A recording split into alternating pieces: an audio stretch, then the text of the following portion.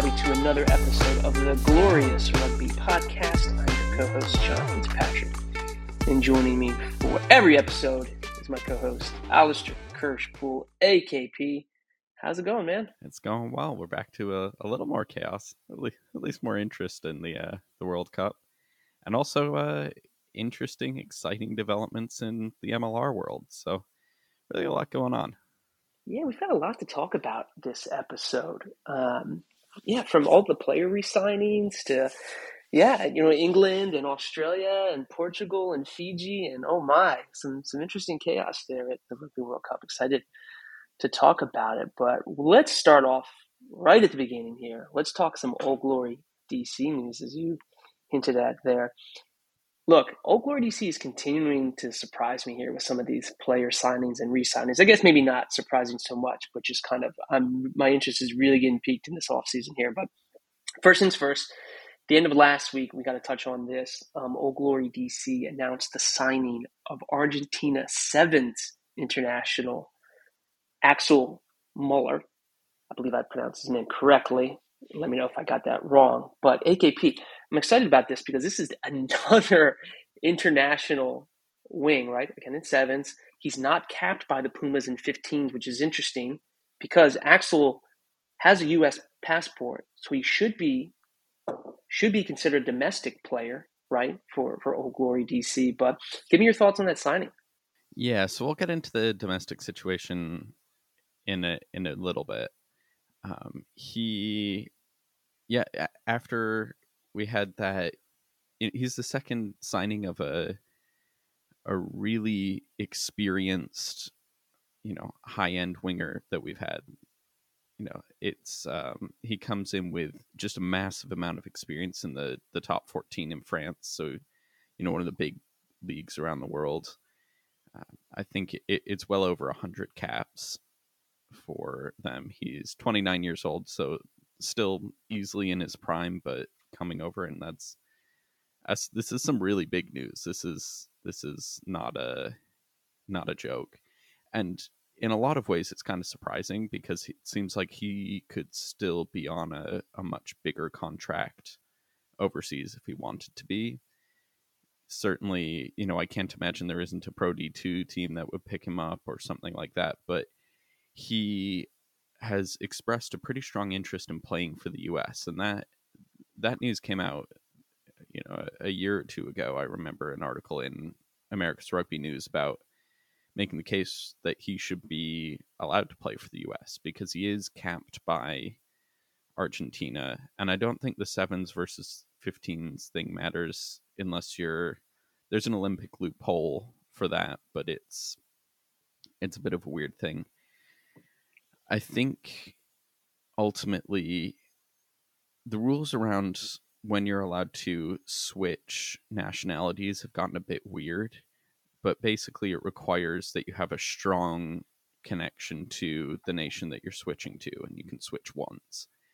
And that you've not been capped for, I think it's 3 years.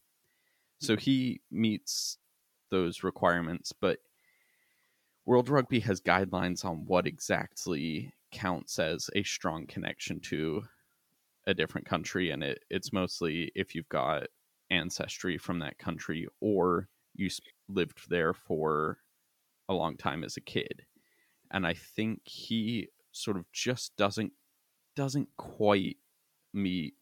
I think it's something like if you lived in a country for 10 years as a child, then you can claim that's a strong connection, and he lived in the US for something like 9 years or something. It's incredibly close. There's an America's Rugby News article outlining this and basically making the case that it would be ridiculous not to let him play for the US if he wants to. So, but as I understand it, he would have to apply for that, and he would have to officially get his nationality switched, sort of like TT Lamasatelli got his nationality switched to Samoa, I think, ahead of the World Cup.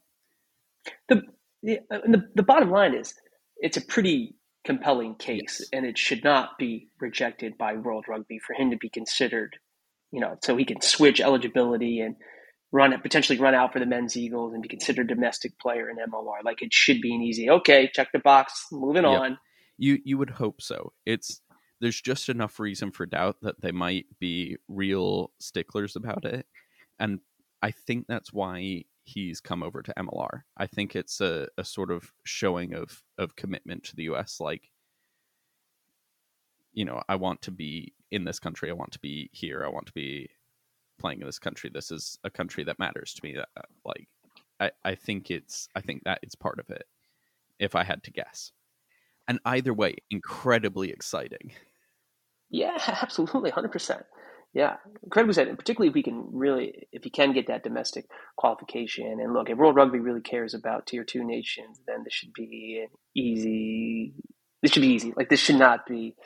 controversial at all, considering some of the wacky stuff we've seen over the last 12 months. So, Well, and if you've got someone like Lamasatelli playing like as much as he has for the US and then suddenly switching over to Samoa at the end of his career, it's like you've got to allow this. The guy has lived a lot of his life in the US, clearly has a close connection to the country, has expressed like his desire, a pretty strong desire to play for the country.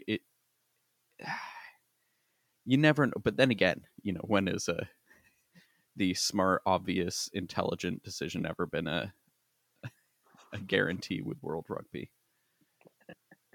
tell me how you really feel, AKP. Yeah, well, you heard Paul Tate talk about the World League. Excellent rugby morning happy hour. I gotta have Paul back on again. Just ask him a question and just let him rip for 15 minutes. He could just go on and on, which is great. But so fantastic news for Old Glory DC. Very exciting. Then a couple days later, earlier this week, Old Glory DC announced the re-signing of fly half slash fullback capped USA Eagle Mike Gabulis. Now, what I'm most excited about this is that, otherwise known as Chicken, let's just say Chicken because it's easier to pronounce.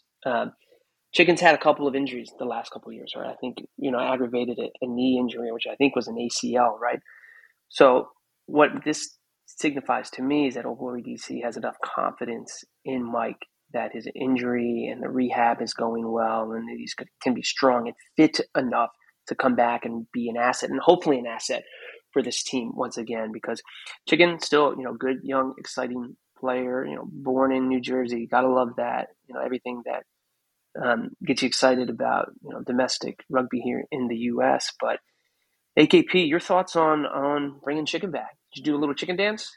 That was so I bad. did not. I'm not really a dancing person, but yeah, he yeah, it's great to have him back. I mean, it's his career has been simultaneously exciting and frustrating because he Yeah, has shown such promise. And 2021 particularly, he was just such a live wire, whether at fullback or he played fly half for a couple of matches, two or three, and he really impressed wherever he was. He's just an excellent attacking threat.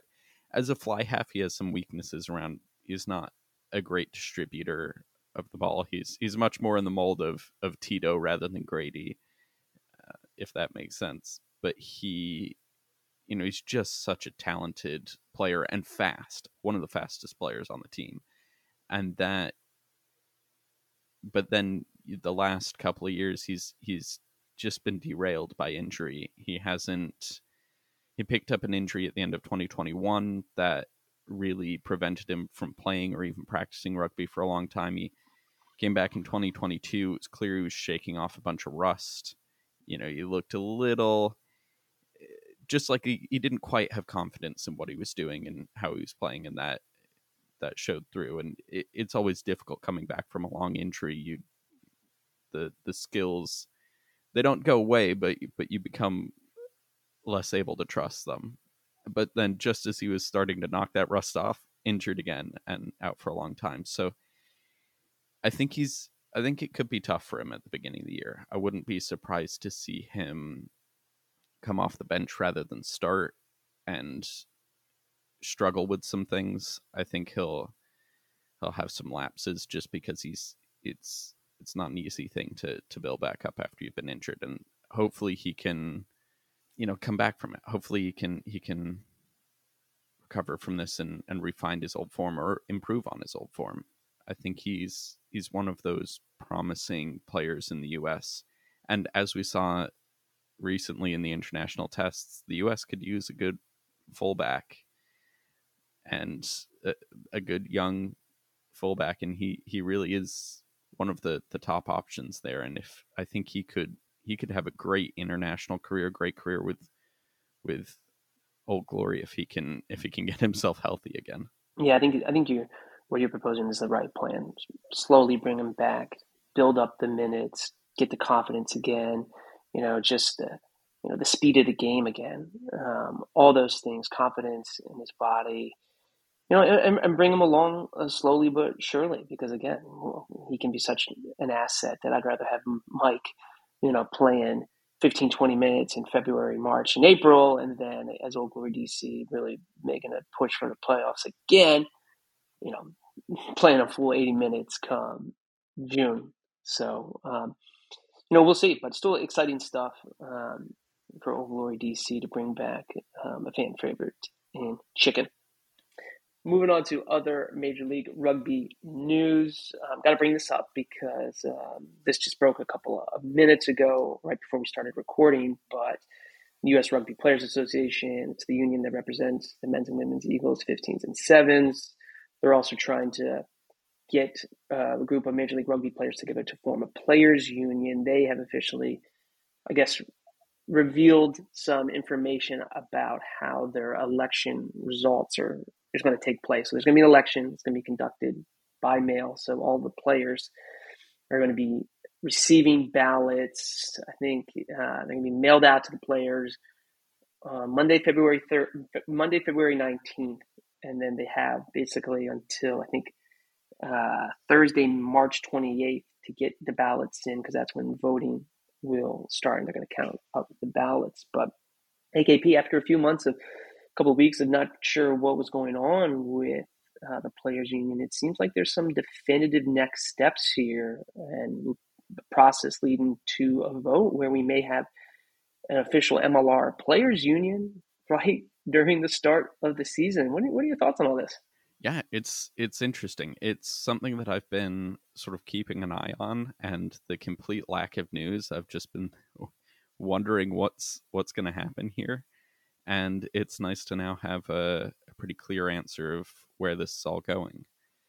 And obviously, I'm not a labor relations lawyer or anything like that, but I've been doing quite a bit of reading about how unions are recognized and how the NLRB process works. And there was the sort of first part of it is getting, seeing if there's interest among the employees at all. So they had to, get ballots together or get signatures to petition the NLRB. That happened back at the end of the season. They officially asked the NLRB to give them official recognition as the union for MLR players, and then it was radio silence. And the second part of that process is a sort of negotiation that happens between the two parties, between the employer and the potential union, to hash out the details of when the election is going to happen, how it's going to happen, who gets to vote in it, what campaign tactics are allowed. There's all sorts of details that go into that. And so the fact that it's in a straightforward union election, it can potentially not take that much time, a couple of weeks. Here it's taken months, and so I think those details were quite difficult to hash out, and it makes sense. And I think it explains the timing, because the election is slated to happen mid-February. That's when they're going to send the ballots out, and then they're due by sometime in March. And that's really late when you think about it. That's the start of the season. But I think that's probably why, because you'll have players will actually be with their teams. You'll know where to find them. You don't have to find a bunch of international addresses for players, and you'll actually know who's on the team because they'll be either with the team or not with the team by that point. And so there won't be, right now there's players who's, are they going to play next year or are they not? And if you're not going to play next year, then are you really still employed, and do you get a vote? So my guess is that the timing is a way to avoid all those issues and make sure that the people voting are the ones who need to be represented. Yeah, I think you nailed it with the timing. You got to know who is playing in MLR, so you can know who to send the ballots to and who's actually going to vote. And the other thing about it is, my thought on this is that during the season, you saw a lot of players tweet out and support, show messages on social media.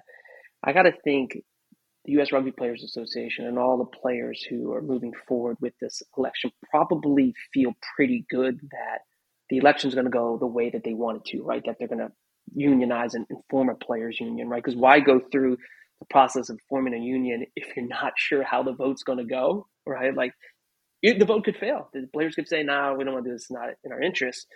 But it seems like it'd be like an extreme wasted effort by U.S. Rugby Players Association to do that if they knew that, hey, this doesn't look good for us. So I got to think, could be wrong here, I got to think they're moving forward knowing that they feel really good that they're going to get the votes that they need. And it sounds like, again, I'm not an expert on labor law either, but it sounds like in other readings of collective bargaining in other sports that for a simple majority, and I could have this terminology wrong, but it needs to be like 50% plus one, like one vote or something like that basically improves it. So you got to think the U.S. Rugby Players Association feels like they're going to get those votes lined up, but there's a lot that's going to take place between now and the start of the season, messaging and response from Major League Rugby, messaging from the Players Association. So, some people may say, hey, this is going to be a distraction, but we've talked about this in the past. I feel like if fans and media and players and coaches and everything want to build a real strong foundation to really get the sport to where we want it to go,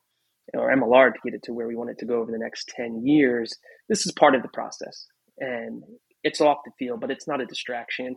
We can do difficult things at the same time. Like, we're not simple-minded humans here. We can figure all this out. So any further thoughts on that, AKP? Yeah, just to say that, we're going to be in the campaign season now that those details are out. Both sides are going to be trying to make their point. They're going to need, you're right about the 50%, but it's not just of the votes cast. It's 50% of the entire voting body. So if a bunch of players just choose not to vote, that's essentially a vote against. It has to be at least half of the people who are eligible to vote. And then hopefully this will all get wrapped up by the end of next season. But there is going to be a period after the ballots have been counted, all the ballots have been received and they've been counted, where both sides will be able to challenge the results if there's any unfair competition or unfair campaigning going on. So if there's a lot of restrictions around the sorts of things that you're allowed to say, especially as an employer, there's restrictions around what you're allowed to say. You're not allowed to threaten anyone's job if they vote for the union. And that'll be a really interesting thing, given that it's the off season, player contracts are up. Hopefully the MLR teams really behave themselves and they don't step out of line. But if you see anything where a player, maybe, players who are pro-union are filtered out, that would be the sort of thing that could get challenged after the ballots are taken in. And so this process has the potential to drag on, is what I'm getting at. So don't expect a quick resolution even at the beginning of the season. Excited to see how this all plays out. And, while the issues that are being brought up are around player health and safety and just, employment steps and all that, I mean, the root of all this is essentially money, right? There needs to be more money flowing into the sport so the players can get paid more. How do the players get paid more? The salary cap has to increase. How does the salary cap increase? Well, money flows in the sports either in the form of sponsorship or merchandise and ticket sales, but really primarily it's through the media rights deals, right? Like you've seen it in other sports league, the NFL, NBA, all that. Those massive media rights deals are getting so big, it's causing the salary cap to increase. So, AKP, segue. Speaking of media rights, I saw this from the Rugby Network. It sounds like, well, we know that Premiership Rugby is going to be on TRN starting this weekend, week 1, which is crazy. Sounds like for the month of October, everyone who has an account on the Rugby Network can watch the Premiership for free. But then after the month of October, when it flips to November, it sounds like TRN's moving to a paid subscription model, which I think makes sense. But AKP, what's the give us the 411 on all this? Yeah, so it sounds like, I mean, we've talked about in the past that eventually TRN was going to need to introduce a paid tier. They need to get money somehow, and right now they're sort of floating it for free to get people interested. But yeah, Premiership after the end of October is going to cost $6.99 a month, which seems pretty reasonable. I mean, honestly, that's what I pay for Peacock, I think, and I really only use Peacock for Premiership and currently the World Cup.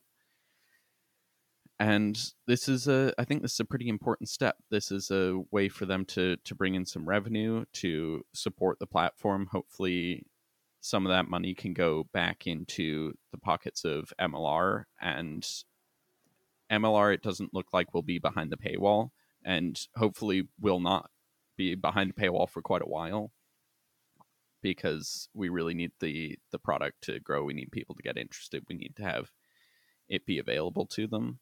But it's not unexpected, and it doesn't seem unreasonable right now.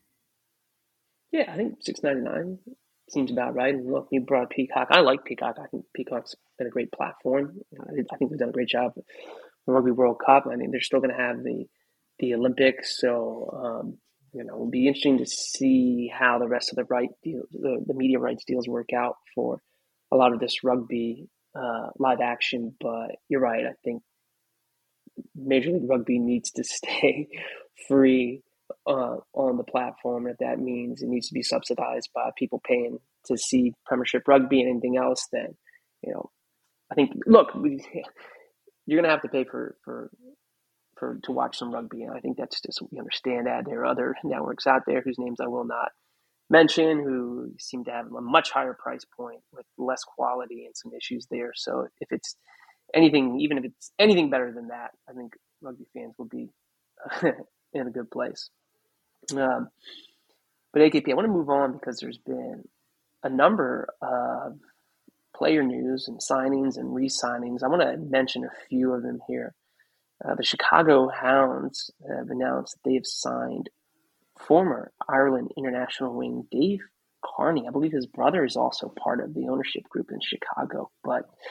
And they also signed former Seattle Seawolves flanker Ben Landry, who I thought was kind of retired, but I guess not. AKP, Chicago, it's getting lively there. Yeah. They're really working to improve their depth, I guess. And although these are some big name signings, these are quite the names. I mean, Ben Landry, I think he's been with Seattle forever. Does he have 2 championship rings? Yeah, I think so. I have to go back and look. But Dave Carney, he's what, a Leinster guy who had 150 some, maybe more appearances there. He's 34, so he's certainly, you feel like he's probably got a couple of years left. But another big like international name attached to an MLR club. I think that's interesting and fun. It'll be interesting to see how that shakes out in Chicago. Moving on, Eastern Conference opponent Nola Gold, they have re-signed center JP Duplessis. He is a great center. He's wrecked some havoc in the back lines of a number of Eastern Conference opponents. So he's re-signed, I think, actually through 2026. Yeah. So that's interesting to see.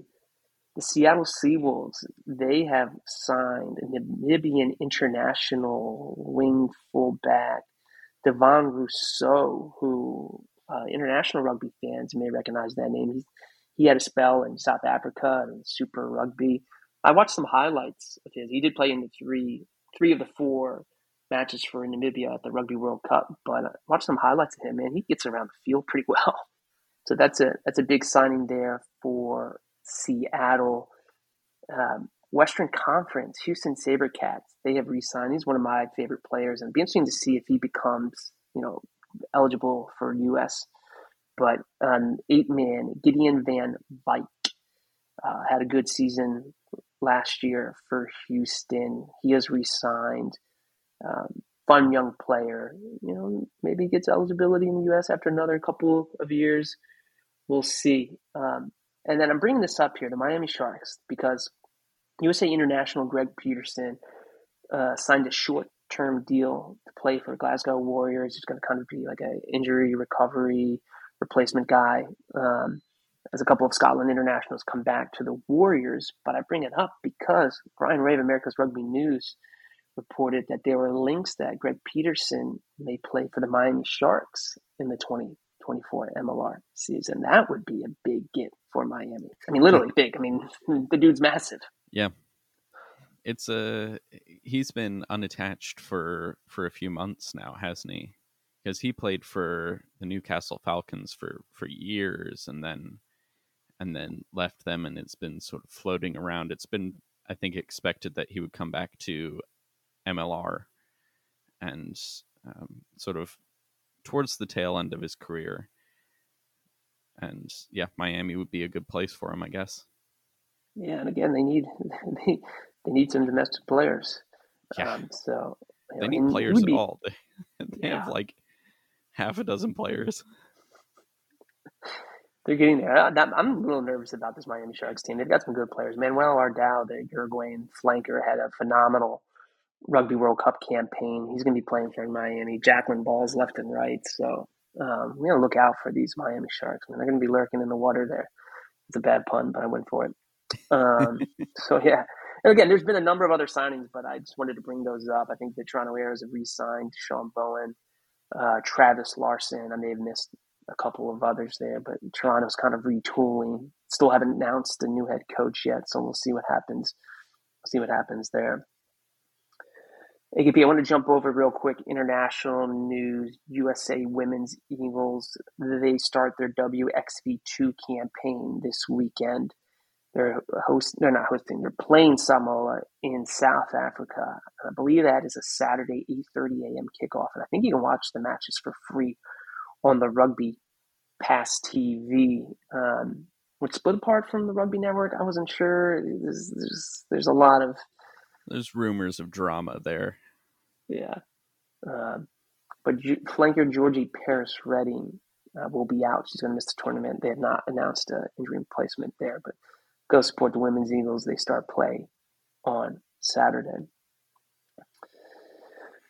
Well, Mr. Chaos, we had a last weekend, not so much chaos in the Rugby World Cup. This past weekend, I think there was some interesting chaos in the final matches of pool play. But AKP, before we get to recapping some of the action, I need to bring this up because I believe this is a Telegraph report, and others have confirmed it, but it sounds like World Rugby is going to announce here pretty soon, officially, that the Rugby World Cup, the Men's Rugby World Cup, is going to expand to 24 teams starting in 2027. Now, the details are still a little murky, but it sounds like there would be another slot available for the Americas. So you could potentially see USA, Canada, Spain, and then potentially Hong Kong. Those are like the four, nations that seemingly are next in line to qualify. But I mean, a lot of this I think is powered by the fact that, we talked about this last episode. Tier 2 nations really stepped up. I shouldn't say stepped up. They really performed well on the big stage. And I think it shows that while the gulf is still pretty wide between Tier 1 and Tier 2, it's closing. And the reason why it's closing is because these Tier 2 nations are getting better. But they need to be playing that better competition. They need to be playing more regularly against Tier 1 nations. And I think this is a step in the right direction. We still may see some big scores between some top Tier 1 sides and some Tier 2 sides. But your thoughts on on the Rugby World Cup expanding to 24 teams.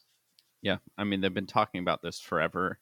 There's been signals that they were going to do this, certainly for the 2031 World Cup in the USA. But there've been signals, so it's great that they're getting on it early, doing it in Australia. And I do think the performances by Tier 2 nations at the World Cup this year really strengthens that argument. The big issue is that they're still planning on going ahead with their World League nonsense, which is just, you know, you've had these great performances by Tier 2 nations, and then, you know, what do they want to do? Make sure that Tier 2 nations never really get a chance to play Tier 1 nations at all. And it's ridiculous. It's one of those where I don't understand it either. You could create a world system, a world league where Tier 1s maybe mostly play Tier 1 nations, but then also play Tier 2, and not just in a... The problem is right now, if it's not just in a sort of either a friendly match where it doesn't really matter and the Tier 1 doesn't really take it seriously, or a promotion relegation match, because the pressure is on there, and what you want is regular matches like that count, but don't count for absolutely everything all the time. And it bothers me that they can't, the World Rugby can't see that. Like, 24 team World Cup is a step in the right direction, but it's such a small step, and it seems like there's so much more that could be done.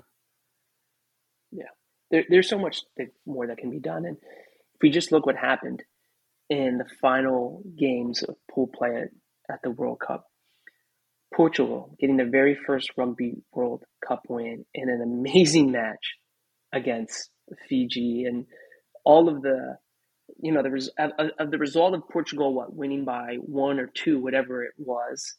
The margin of victory was small enough where Fiji was able to advance to the quarterfinals. Australia watching, thinking, hey, maybe there's an opportunity here. 60 minutes into the match thinking, oh my gosh, we have a chance here of squeaking to the quarterfinals, to finally not having that happen at the end. I mean, talk about the drama and the chaos. Like if that supports the fact that, you know, more Tier 2, like the play of Chile and the play of Uruguay, like great matches, like the passion that, you know, Georgia playing well, right? They're at that Tier 1, Tier 2 cusp. It needs to be figured out here really soon. And yes, 24 teams for 2027 Rugby World Cup is amazing. Maybe they need to take something out of the page of soccer here, and all the teams have to qualify for the tournament that everyone wants to win. So in the World Cup, right? So maybe that's something there. But there just got to be. I agree with you. There's got to be much. This World League needs to be tossed. I'm sorry, it hasn't happened yet. There's no reason, just because they're so far along, to push this through, given just the public clamoring for the fact that Tier 2 nations are there and they need more top level action against Tier 1 teams. We've got to find a way to make this happen. And man, it was exciting. And again, I'll beat that drum all day long about Tier 2. And I think everyone is beating that drum all day long about Tier 2 needs more action. Heck, here in the Americas, the America's Rugby Championship needs to come back. Here in our own neighborhood, U.S. needs to be playing Chile and Uruguay and Argentina, even if it's just Argentina 15s, playing them more regularly. Help bring Brazil up. They're seemingly on the cusp of things. I'm kind of ranting here with no real direction or ending here, so I'm just going to stop and toss it back to you, AKP, on kind of your thoughts on you know, Tier 2 and maybe just kind of the final round there at the pool play there at Rugby World Cup. It was after a somewhat disappointing weekend last weekend. It was a really good week of rugby here. And I mean, you know, Japan, Argentina, excellent match, which I think we were expecting that to be a really good match. There was just a lot of good rugby that happened, and competitive rugby, and like you say, stakes. You know, when Australia has never missed the knockout stages of a World Cup, and now they have.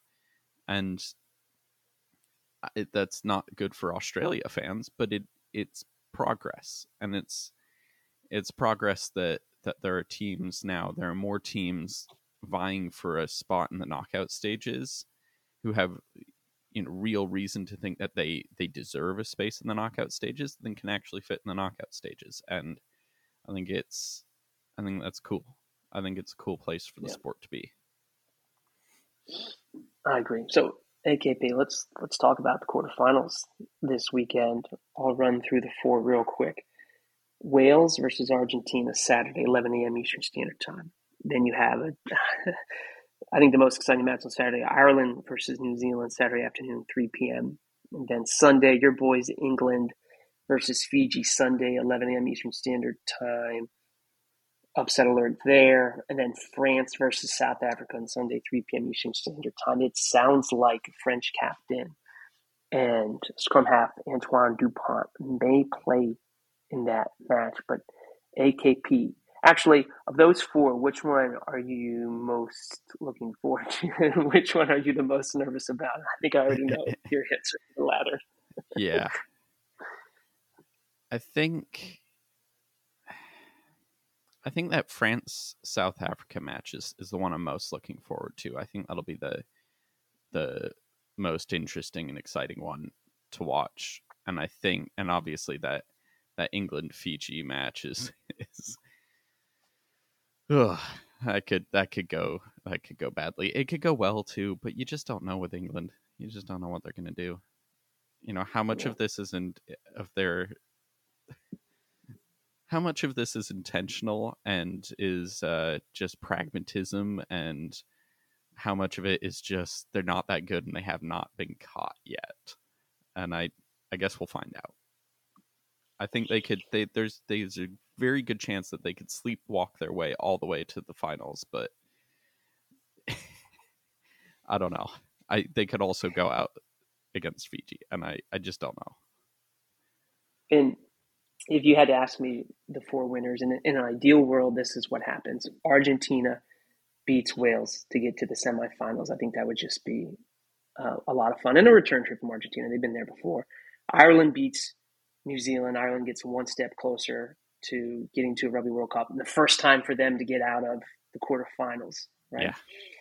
Then you have Fiji beat England simply because it'd be amazing for Fiji to get to the semifinals. I get it.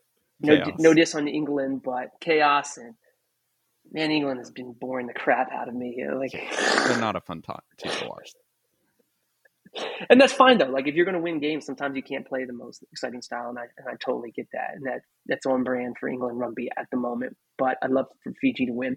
And then I agree with you. I think that France South Africa match, the host nation knocking out the defending champs, would just be unbelievable, considering how unlucky France has been with key injuries, the fly-off, Natamak going out just weeks before the start of the World Cup, Antoine Dupont. Hopefully he plays. If he were to return, I mean, I got to imagine France would just go bonkers if France were to win that one. So there's a lot of fun storylines for the quarterfinals. So I'm excited to see what happens. I hope I can watch most of all of them when they happen. I might have to watch a couple of them on like a tape delay, depending on youth sports this weekend. AKP, is this the weekend where you're just sitting down glued to the TV, or what's your deal? Well, I've got plans on Saturday, so those matches I'm going to have to watch after the fact, but Sunday's free, so I'm planning on watching those matches live, and we'll see. I'll get to suffer through England Fiji live, and then I'll get to enjoy France South Africa live. Can't wait. I'm excited for it. So, AKP, it's always the time of the episode when I surprise you with closing thoughts. So, closing thoughts for you is going to be a question. When Ireland beats New Zealand, tell me why Ireland will win the Rugby World Cup. Ireland will win the Rugby World Cup because they have the fatal combination of two really key things. They've got insane amounts of confidence in themselves and in their game, and they have that uncanny ability to be just within the letter of the law as far as the referees see it.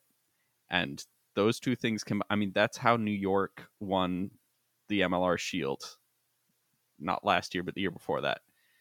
And that's a combination that is deadly. Deadly. I'll follow up one more. England beats Fiji. How does England win the Rugby World Cup? England wins the World Cup by using the fatal combination of two things. One being insanely boring and pragmatic, and two, by their opponents just exploding on them while they just falling apart and mailing it in, because they don't expect anyone. They're going to get through because no one will appreciate the quality pragmatic rugby that they're playing. That would be chaos, and that would be chaos if Fiji were to beat England, but if also England were to beat Fiji, go to the semis, win there, and then win the Rugby World Cup. That would just be pure chaos. After the year that England rugby has had, for them to win the Rugby World Cup would just be unbelievable. Yeah, I mean, honestly, it feels like any of these teams winning at this point would be kind of a chaotic answer. I mean, Wales, that would be ridiculous. Argentina, that'd be crazy. Ireland, that would be like the first time they've ever made it past the quarterfinals. New Zealand, less so, but they've been like talking about firing their coach for like the last year and a half, and then they won a World Cup. England look like trash, but somehow pull it out. That would be chaos. Fiji, coming up out of nowhere. France as the hosts. In some ways, that would be the least chaotic, but also just a feel good story. And then I guess South Africa is probably the least chaotic winner of this. Yeah. So much to look forward to this weekend, and I can't wait to watch it. Wherever you are around the country, around the world, I hope you get a chance to watch it. We'll cover that and more next week as we talk about Old Glory DC. And heck, maybe they announce another player signing after we record and edit and release this podcast. I'm almost counting on it, so I can't wait to cover that next week.